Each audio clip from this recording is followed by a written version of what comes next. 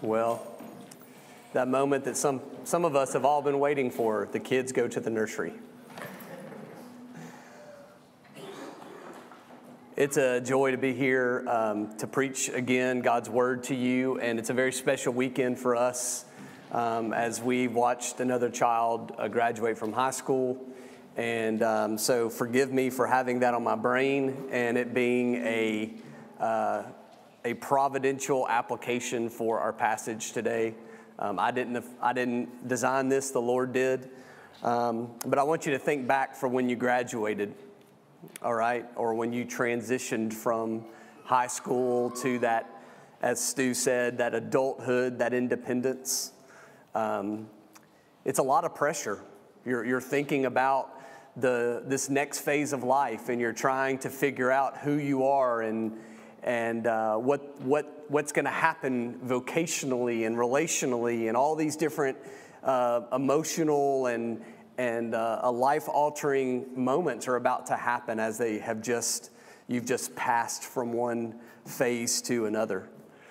And it's my joy to draw us to that moment, even as adults, and be reminded of our mission with the gospel.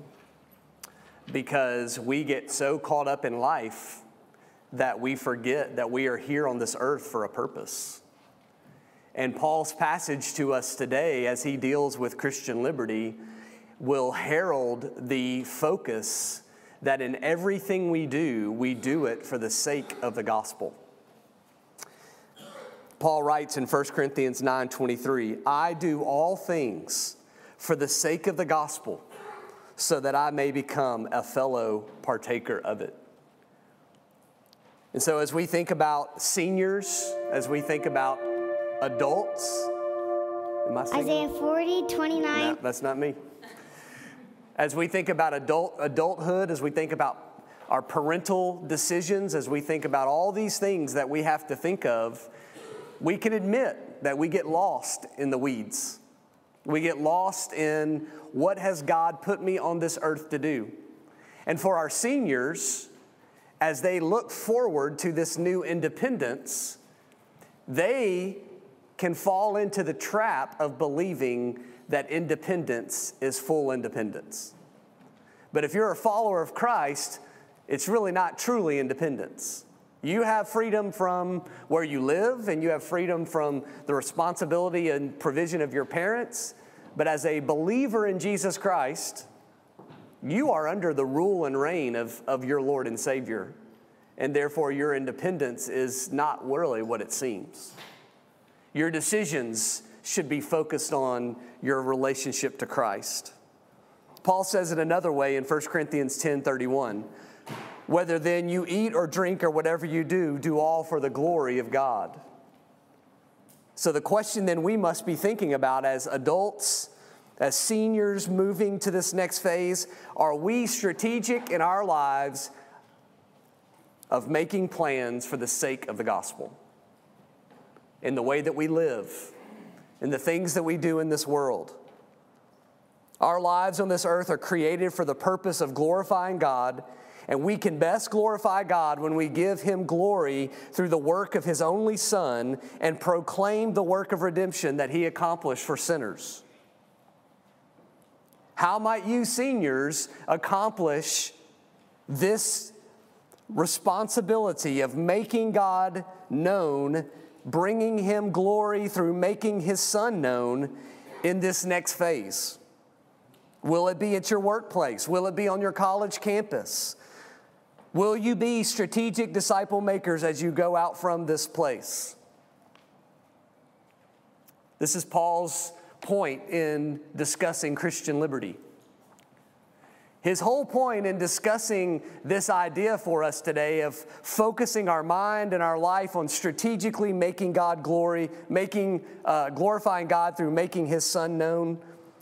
His whole point is to discuss and show His freedom and His compulsion or His obligation to preach the gospel above everything else in His life. And we can be challenged in the same way to not be distracted by worldly things and be in the same type of obligation. Understand the responsibility that above everything else, if we are truly saved by the blood of the Lamb, then we too will take up the mantle of doing everything for the sake of the gospel. And folks, that is life-altering decisions for us. It changes the way we go into work. It changes the way we live in our neighborhood. It changes the way that we organize and spend our money. All for the sake of the glory of God and for the sake of the gospel. And so this is what Paul's message will be to us today. As he defends his rights as an apostle, he will tell us, as we learned last week, that he is qualified to be an apostle. You'll remember he said that he had rights to be paid by the church as an apostle, but yet he will refuse those rights because he wants to make sure that everyone understands that above everything else, he will proclaim the gospel or die. He will refuse the right to financial gifts because in this, he sees a distraction to that for gospel ministry in his context. And therefore, he will challenge the church to see a similar gospel ministry that the Lord has called us all to, and how we might consider that life that God has called us to set us apart to serve Him in gospel ministry in some way. We're not all going to be Apostle Pauls in the sense that we're apostles, but we are all sent ones to glorify God and make Him known. So today we're going to look at a few components of having a life that is focused and centered on gospel living and gospel proclamation. We're going to look at a few verses today, starting in verse 15. Paul talks about our boasting in the gospel. Paul writes, "But I have used none of these things. And I'm not writing these things so that it will be done so in my case, for it would be better for me to die than to have any man make my boast an empty one."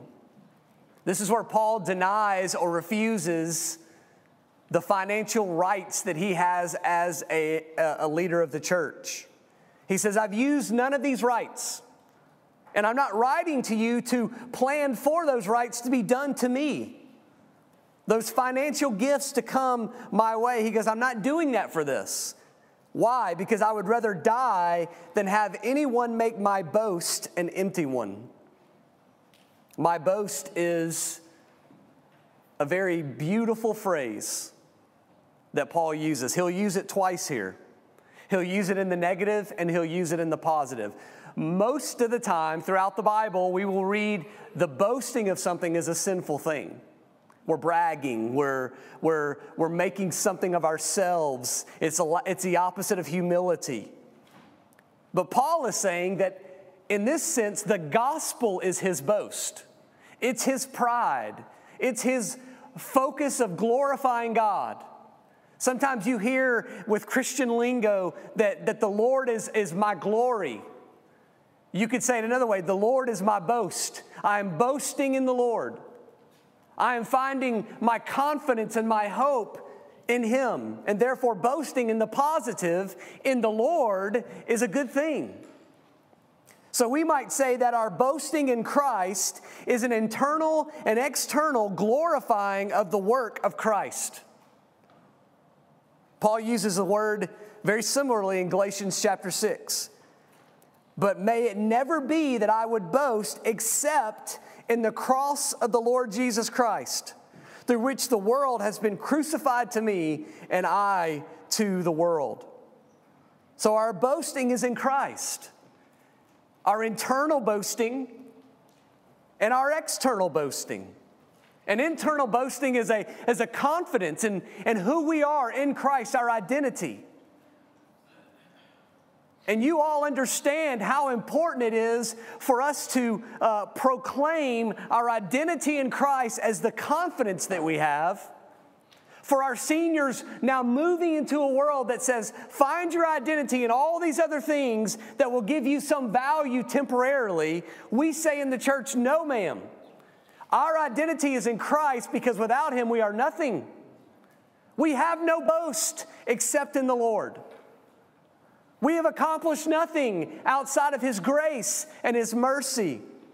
This is how Paul uses this in the positive and the negative in verse 15. I've used none of these things. I am not writing these things so it will be done to me in my case, for it would be better for me to die than have any man make my boast an empty one. That's the positive. For verse 16, for if I preach the gospel, I have nothing to boast of. Because the gospel reminds Paul that we are nothing, we are useless, we are completely unable without the power of God to draw us out of darkness into marvelous light. So we have nothing to boast of except the work of Christ. But with that message, that transformative message of Christ on the cross, the formative and transformative message of a sinner being redeemed and forgiven and transformed, it changes who we are so that our identity internally is no longer about who we were, but who we are in Christ.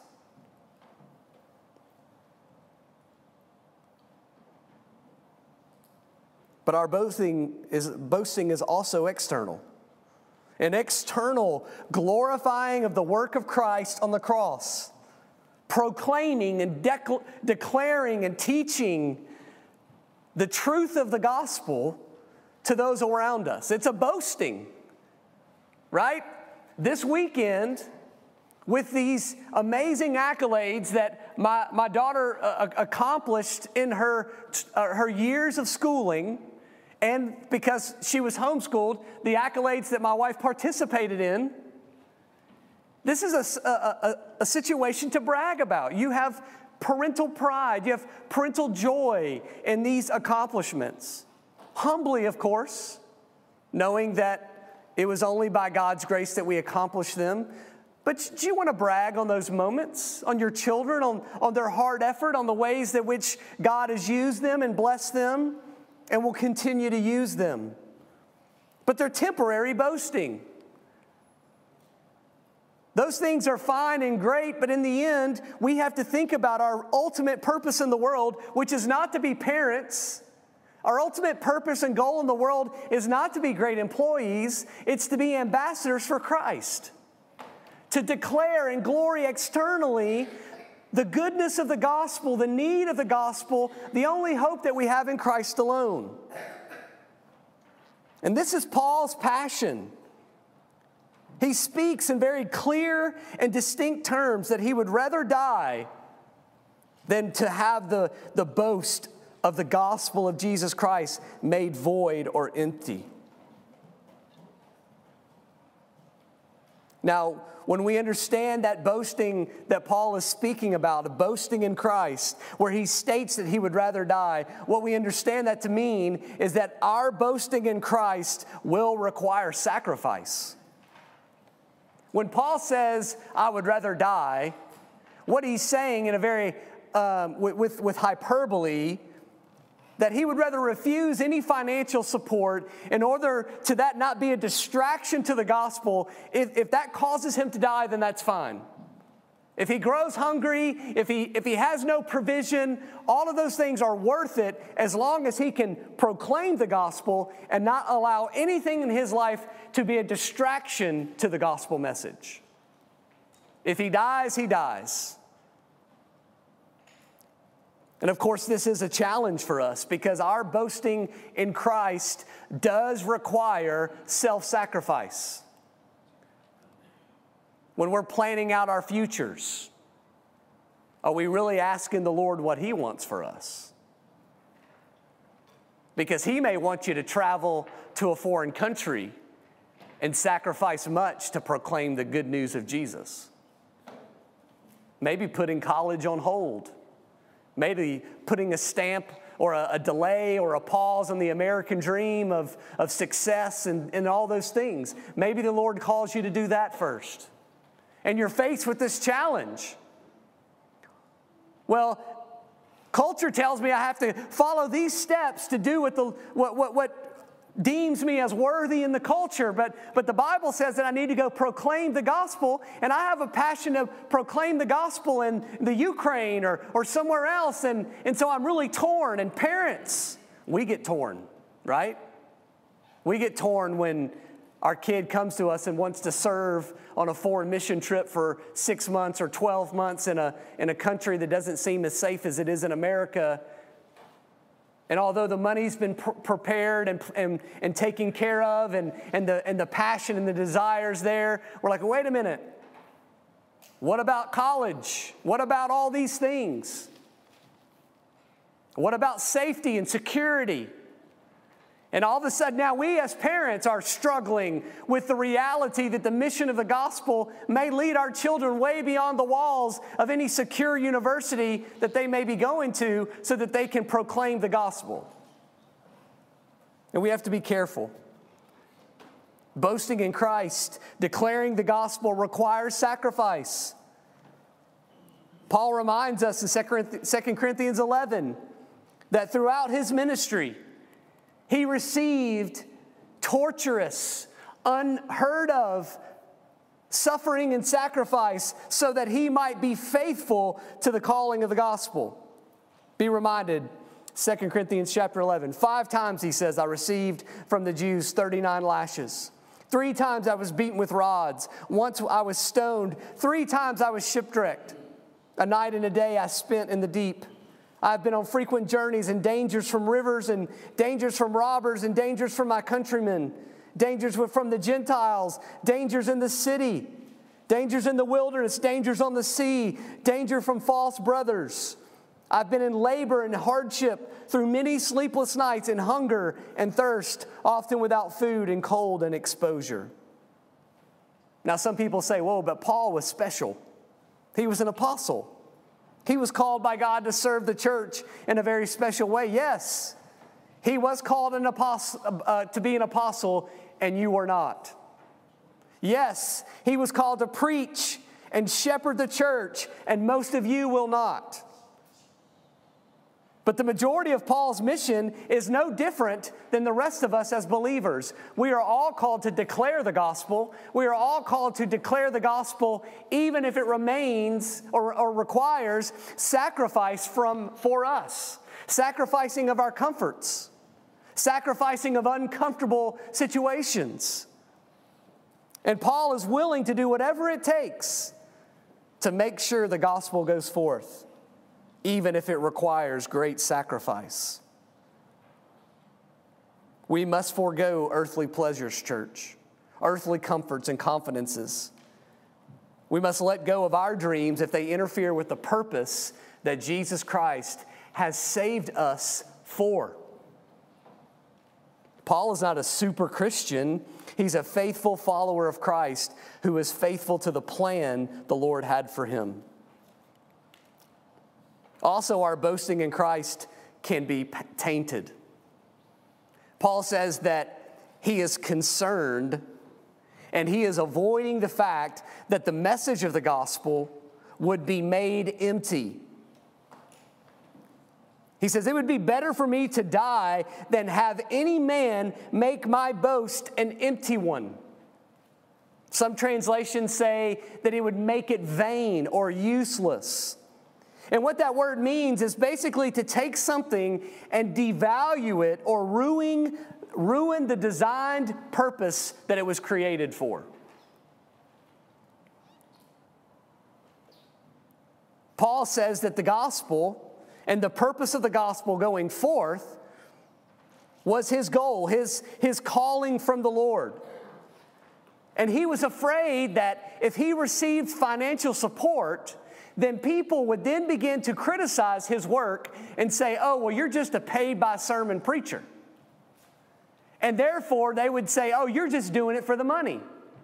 And Paul said, I would rather work as a tent maker and completely support myself than have anything devalue the message of the gospel. Now, you don't ever take away the power of the gospel, but you can take away the witness as you try to declare it. So our boasting in Christ can be tainted only when the messenger is tainted, not the message. You follow me? Listen, the Lord can speak through a donkey in the Old Testament, the power of God, and it can have great effect. So He can use anybody. An atheist can stand on a street corner and argue passages from the Bible, and the Lord can use the power of the Word of God from the mouth of an atheist and still draw people to Himself. It's not the message. The message cannot be devalued. The message can be changed. You can change the message. Matter of fact, that's the most common way the message is devalued, when we try to alter it or change it. And this is the temptation of our world today. Oh, well, the world is too offended by the gospel, so we need to change it a little bit. We need to just water it down. We need to alter it so that the masses... See, we think this is some strategy for evangelism. Oh, well, we'll reach more people if we make it more palatable. If we just, if we just open the doors a little wider for people to understand, then they'll believe. No, sir. No, ma'am. That's not how it works. They only believe as the Lord calls them. So He designed the message. The message doesn't have to change, and therefore those who receive it will only receive it because He is drawing them to Himself. The Lord doesn't need you to change the message for them to receive it, but we feel that we have to. Paul tells Timothy, guard through the Holy Spirit who dwells in us the treasure that's been entrusted to us. I love that. Your most valuable possessions, you protect. Your most valuable treasures, you go to great lengths to make sure that they are secure. And Paul is telling Timothy, the greatest treasure that you have is the gospel message. Guard it, protect it. Don't allow the messenger to be tainted. It's a treasure. Do not try to devalue it or cover it up. Allow it to do its intended purposes with the power that it possesses. But not only can we try to change the message, but we ourselves, as the messenger, can devalue our Christian witness. If we're trying to live in sin and reflect the world, then we ourselves are devalued as Christian witnesses. The power's still there in the message,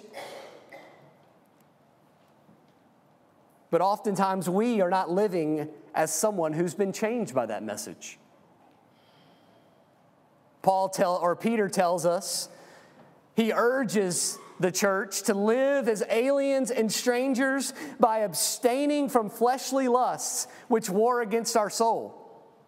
To keep your behavior excellent among the Gentiles. Why? So that in the thing in which they slander you as evildoers, they may, because of your good deeds, as they observe them, glorify God in the day of visitation. This is the greatest challenge for us as believers, to live a life that is worthy of reflecting the gospel that we believe in. Paul is wanting to not devalue the message by receiving support and people criticize him, but in the same way, the way in which we live our life could be an obstacle to the very message we're proclaiming. We could be seen as hypocrites. We could be seen as whitewashed tombs, as the Pharisees were in Jesus' day. Speaking with our mouth one thing, but living completely different. God calls us to be people who do not devalue our Christian witness, but live in such a way that we glorify God. I think of it this way, the U.S. military, they travel across the world. And every uniform of every soldier has a flag on it representing the United States of America. That flag stands for freedom against tyranny and oppression. It stands for courage in the face of evil. And those soldiers who wear that uniform must maintain a demeanor of honor and respect as they represent the country their country on foreign soil. Paul understood this. That's why he calls us ambassadors for Christ. We are representing, as foreigners on foreign soil, a kingdom to which we belong to. And so finally, our boasting in Christ is our responsibility. We understand our boasting in Christ will require sacrifice. We understand our boasting in Christ is an internal and external glorifying of the work of Christ. We understand that it can be tainted.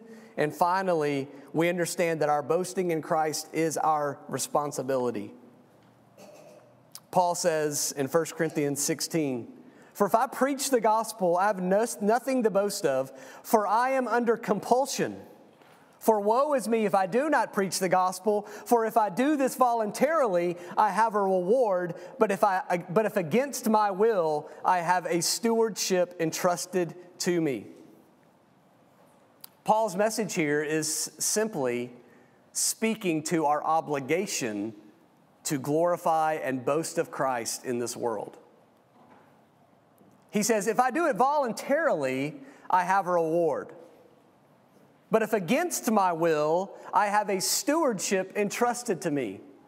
Paul looked at preaching the gospel as preach or die. So he's not thinking that he's doing it voluntarily. He's doing it under the obligation of a servant or slave to Christ, which we all are. We are doing or living this life with a stewardship, as Paul says, entrusted to us. Now we know the Bible talks about a stewardship. Stewards were men that were given responsibility over households, over the affairs of their master, over the homes, even the children of wealthy people. Stewards are mentioned throughout the Bible as these trusted officials who cared for the most valuable assets and the people of a wealthy home. Joseph in the Old Testament was a well-known steward who was placed over the affairs of Potiphar's house. You could even make the case and say that Joseph ultimately was a steward over Pharaoh's house. Being entrusted with something of such great value and importance, something we don't even understand in this culture. Maybe some of you were raised with a nanny. I had a nanny growing up. She came to our house every day. She cleaned. She took care of us. She loved us. She disciplined us. I used to get more whoopings from my nanny than I did my parents. And it was a lot of them. But she was entrusted as a steward over our home. And Paul says, listen, being someone who declares the gospel is being someone who has been given this stewardship that's entrusted to us, the valuable treasure of the gospel. We are obligated then to be this great instrument for the Lord as Paul was. You'll remember in Acts chapter 9, the Lord told Ananias to understand that Paul was, as he says, quote, a chosen instrument of mine to bear my name before the Gentiles and the kings and the sons of Israel. That was Paul's purpose. That was Paul's mission. And although that distinct mission was of Paul's, the overall mission of all believers is the same. To go and be the herald, to boast in Christ both privately, inwardly, and outwardly, making Him known throughout this world. And it's our obligation because Jesus Christ is our Lord. And therefore we submit to Him. And in being changed and transformed by Christ's work upon the cross, we now take the responsibility and the obligation, as the disciples did, to be my witnesses.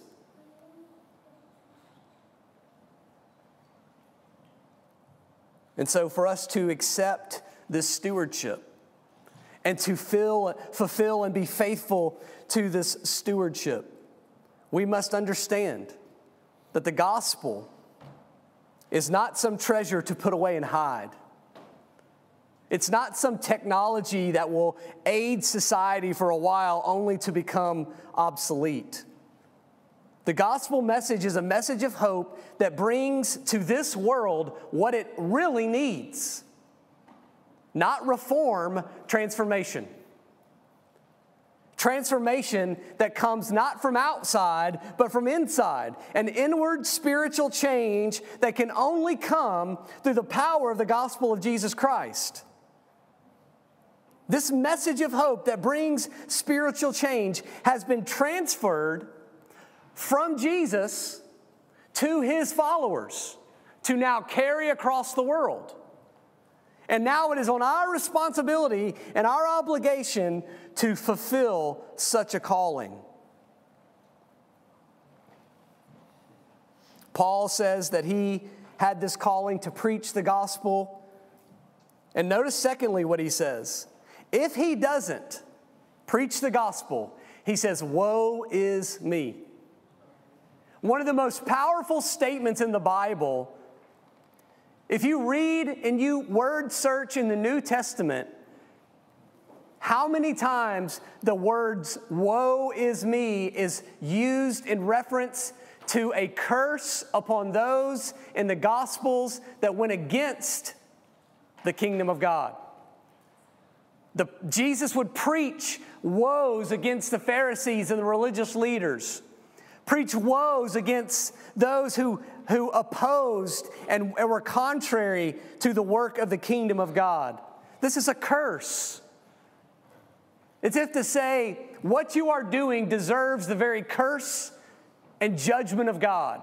And Paul says, I myself deserve the curse of God if I do not fulfill the calling that he has placed upon me to declare the gospel. And folks, that must drive us to not go, man, Paul was such a spiritual person. That must drive us to a similar conviction that may God curse us if we are not faithful to declare and boast in Christ in this world. As we contemplate our lives as followers of Jesus Christ, we are called to make disciples of all nations. We are called to go and be witnesses unto me in Jerusalem and Judea and Samaria and to the other parts of the earth. If those words were only to those disciples, then we've gotten the Bible completely wrong. Those words were to all followers of Christ. And therefore, we must make our boast in Christ, to be faithful to do so as slaves of the Lord Jesus, who saved us by his own blood. We can't fear what man may think of us. We must organize and fashion our lives so that strategically we must do whatever it takes to declare the gospel in a daily walk of life. That's why in Matthew 28:19 and 20, you'll hear many preachers and translators even say, go therefore and make disciples of all nations. But really, the literal and better translation is, as you are going, make disciples. That's the better translation.